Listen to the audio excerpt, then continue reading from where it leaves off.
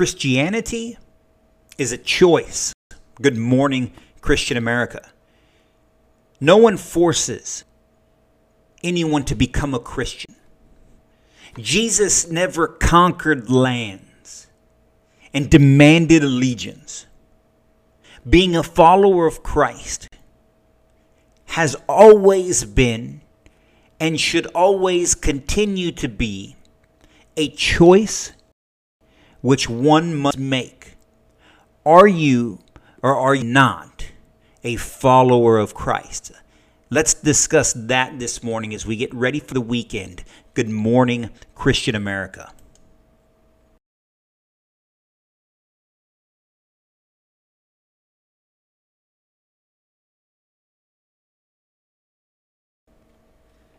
All right, good morning, Christian America. Eddie here, as always, representing the Christian American revitalization effort.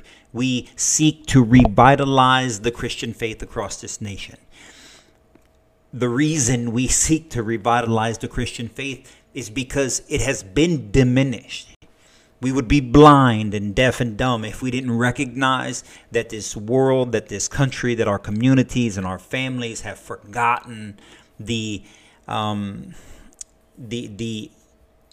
unique truths, the objective truths that Jesus provides us, that Scripture explains to us, that God gives us. It seems common sense to so many Christians. However, the sense is not so common to any of the population. And through the last 20, 30, 40, 50 years of a secular and growing secular society, we have continuously as a whole put Christ and the biblical truths on the back burner in hopes for a more tolerant secular society, which has not played out that way. And so what we believe and what we hope that you believe, and we can get you on board, is that the revitalization of the Christian, the renewing of our minds, as Scripture says, in Christ, in God, can lead us, you individually, me personally, collectively as a family, collectively as a community, collectively as a country, and eventually as an entire world, back to the biblical truths that made this country great, that made our families strong, that made our communities together, building bonds that stand the test of time, building bonds based on a foundation that can storm the weather of the weather of a secular society, the weather of tragedy and calamity. Because it's only through bonds in Christ, it's only through community built with bonds of Christ, with a common sense of purpose, a common sense of morality, a common sense of what is morally just and right, can we stand together when all the bad stuff comes. Right? When hurricanes come and pandemics come and tragedy strikes, it's only the communities who have a built sense of togetherness and unity that are able to stand strong and help one another rather than tear each other apart. It's that bond, it's that faith, friends, that is a choice. And that's what we want to talk to you briefly this Friday. It's a choice. Christianity is a choice. Being a follower of Christ is a choice. I challenge anyone to look at any of the Gospels, any of the life and times of Jesus as he walked this earth, where he demanded fealty, he demanded loyalty, he demanded that people follow him. I challenge you to find that, because I'm pretty certain that you won't. That wasn't Jesus's intention. That is not God's intention for us today. We can't force Christianity on others. And at no point in history has trying to force Christianity on others ever succeeded. Christianity is a choice. The belief in God is a choice. The belief that this is God's word, the Holy Scripture is God's word. It is his revelation to us. These are his commandments that we must obey. Those are all choices. You can choose to believe this to be the truth, or you can choose not to. You can choose to follow Christ and his commandments, or you can choose not to. You can choose to acknowledge him before others that he might acknowledge you before his Father in heaven, or you can choose not to. And he in turn says that he will choose not to. Friends, Christianity is a choice. It's a choice that we must all make. And it's not simply a one-time choice. It is a constant choice. It is a constant choice to believe in Christ. It is a constant choice to follow his commandments. It is a constant choice to do good works on behalf of him, right? To do the work that he calls us to do, that he's laid out in advance for us to do, as Paul in Ephesians says, that we are his handiwork. It's our choice to believe that or not. And if we do believe that, if we choose to believe that, if we choose to follow Christ, friends, then we have a responsibility to ourselves. We have a responsibility to our families. We have a responsibility to our community. We have a responsibility to our country, which is to then follow what God says, to follow the commandments that Jesus gives us. It's not simply accepting. Sure, salvation is based on faith, but the words of Jesus and the deeds that he does and that he requires of us, if we choose to follow him, simply don't happen one time. It's a constant effort. If all he required was a one-time declaration of faith, and that was where your responsibilities ended as a follower of Christ, then the disciples needed to do nothing, because they followed him to the end, with the exception of Judas the traitor. They followed him to the end. They saw him rise. They ate amongst him after his resurrection. They saw his ascension into heaven. They could have just stayed in the upper room. They could have lived out the rest of their life in peace and in worship and in faith. And the Christian faith and identity would have died with them. But that's not what they did, because that is not what they were called to do.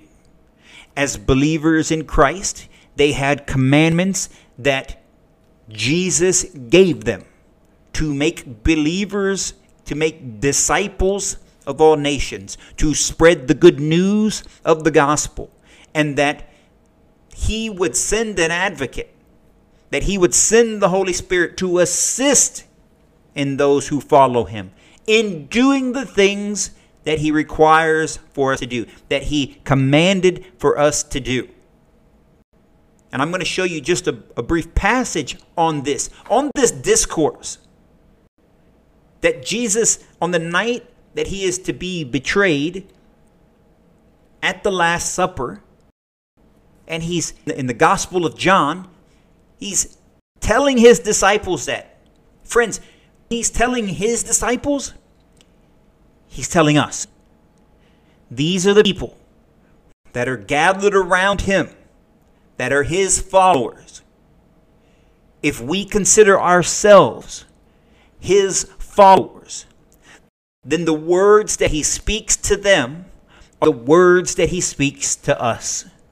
When he gives them something to do, he gives us something to do. when he's explaining something to them, he's explaining something to us. And so I want to pull up this portion of Scripture. It's in the Gospel of John. It's in chapter 14, and it's verse 15. Okay, and what it says is Jesus, again, is talking to his disciples, so he's talking to us. And what are the words that he says? If you love me, you will keep my commandments. And I will ask the Father, and he will give you another advocate to be with you always, the Spirit of truth, which the world cannot accept because it neither sees nor knows it. But you know it, because it remains with you and will be in you. I will not leave you orphans. I will come to you. In a little while, the world will no longer see me, but you will see me, because I live and you will live. And on that day, you will realize that I am in my Father, and you are in me, and I in you. And here he goes on to say, whoever has my commandments and observes them is the one who loves me. And whoever loves me will be loved by my Father. And I will love him and reveal myself to him. Judas Iscariot said to him, Master, what happened that you will reveal yourself and not the world? Jesus answered them, whoever loves me will keep my word, and my Father will love him. And we will come to him and make our dwelling with him. Whoever does not love me does not keep my words. Yet the word you hear is not mine, but that of the Father who sent me.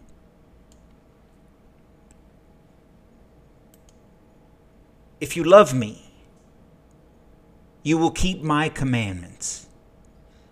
If you love me, you will do what I told you to do. And if you do these things, my Father will love you, and I will be in you, and the Spirit will also be within you. This is not something that's forced on anyone. It's not something that can be forced on anyone. The difference in Christianity and many other religions is that many other religions try to force their beliefs on a people, on a population, because it's a series of only tasks. It's a series of things that people must do. But in Christianity, salvation must be believed. You must have faith in Jesus Christ. You must accept him as your Lord and Savior. That is how salvation is achieved. That cannot be forced. But once you do these things, once you believe in Christ, once you accept him as your Lord and Savior, you have a responsibility, according to Jesus, to do what he's asked you to do. To make disciples of all nations, to care for the poor, to be generous, to look after one another, to love God with all your heart, mind, soul, and strength, to love one another as you love yourself, to be generous. And when you do these things, Jesus says in this passage, my Father will love you, and I will be in you, and you will have life. And the opposite is true. If you do not follow his commandments, you are not his people. Why do we bring this up? Because Christianity is a choice that we must make daily. Being a follower of Christ is not to be taken lightly. Every day, We must consider it. Every day we must think about it. Every day we must make the choice to attempt to be righteous and turn away from wicked. To seek the good in our life, to seek the good in our community, to seek the good in our country, and to turn away from what is bad. Turn away from what divides us. Turn away from the prince of darkness and follow the light. It's not an easy task and will fail often. But that does not mean we should stop trying. It does not mean that your responsibility is alleviated simply by mouthing the words that you are a Christian and a follower of Christ. That's a third grade understanding of what being a Christian is about. That is childlike. And Paul says in one of the epistles that we must put our childish things away. No longer is milk sufficient. It's time to grow up. It's time to gain an understanding of our faith and what it means to be faithful in the secular world that we have to live in. How do we want to navigate this world? We can't force and throw our faith around on top of people, but we can lead them to a better understanding of who Christians are, or at least how Christians should be, through our actions and through our words and through our interactions with one another. If you find yourself arguing in public or saying things that you would not say to our Savior, maybe you should reassess what it is that you're doing. Maybe you should reprioritize your words and your actions to reflect the Christ whom which you say you serve. If we do that as a Christian community, not only will we grow in our strength, not only will we grow together, not only will our bonds of community strengthen that much more, but the unbelievers, the agnostics, those sitting on the sidelines, those who are unfamiliar with Christ or Christianity, may just be intrigued enough to take the first step towards Him. Even if that means taking a step towards us so that we may lead them to Christ. If you get value out of this video, and I hope you do, we ask that you share this on your social media profile and your platform. We ask that you follow and subscribe to the Good Morning Christian America YouTube channel if you're watching this on YouTube, or the Rumble channel if you're watching this on Rumble. Follow us on all the social media platforms: Facebook, Instagram, Twitter, YouTube, Parler, or any of the podcast platforms. If you're listening to this in the audio only podcast form, subscribe to this podcast. Comment on the content. Is there something that interested you? Is there something that you want to explore a little bit more? Is there something that maybe bothers you that you want to discuss? We're always open for discussion. And so with that, ladies and gentlemen, we hope you have a blessed weekend, blessed Saturday and Sunday. We will be back to you on Monday as we continue down our journey through the Gospel of Mark. Until then, you guys stay on fire for Christ. Stay blessed. Good morning, Christian America.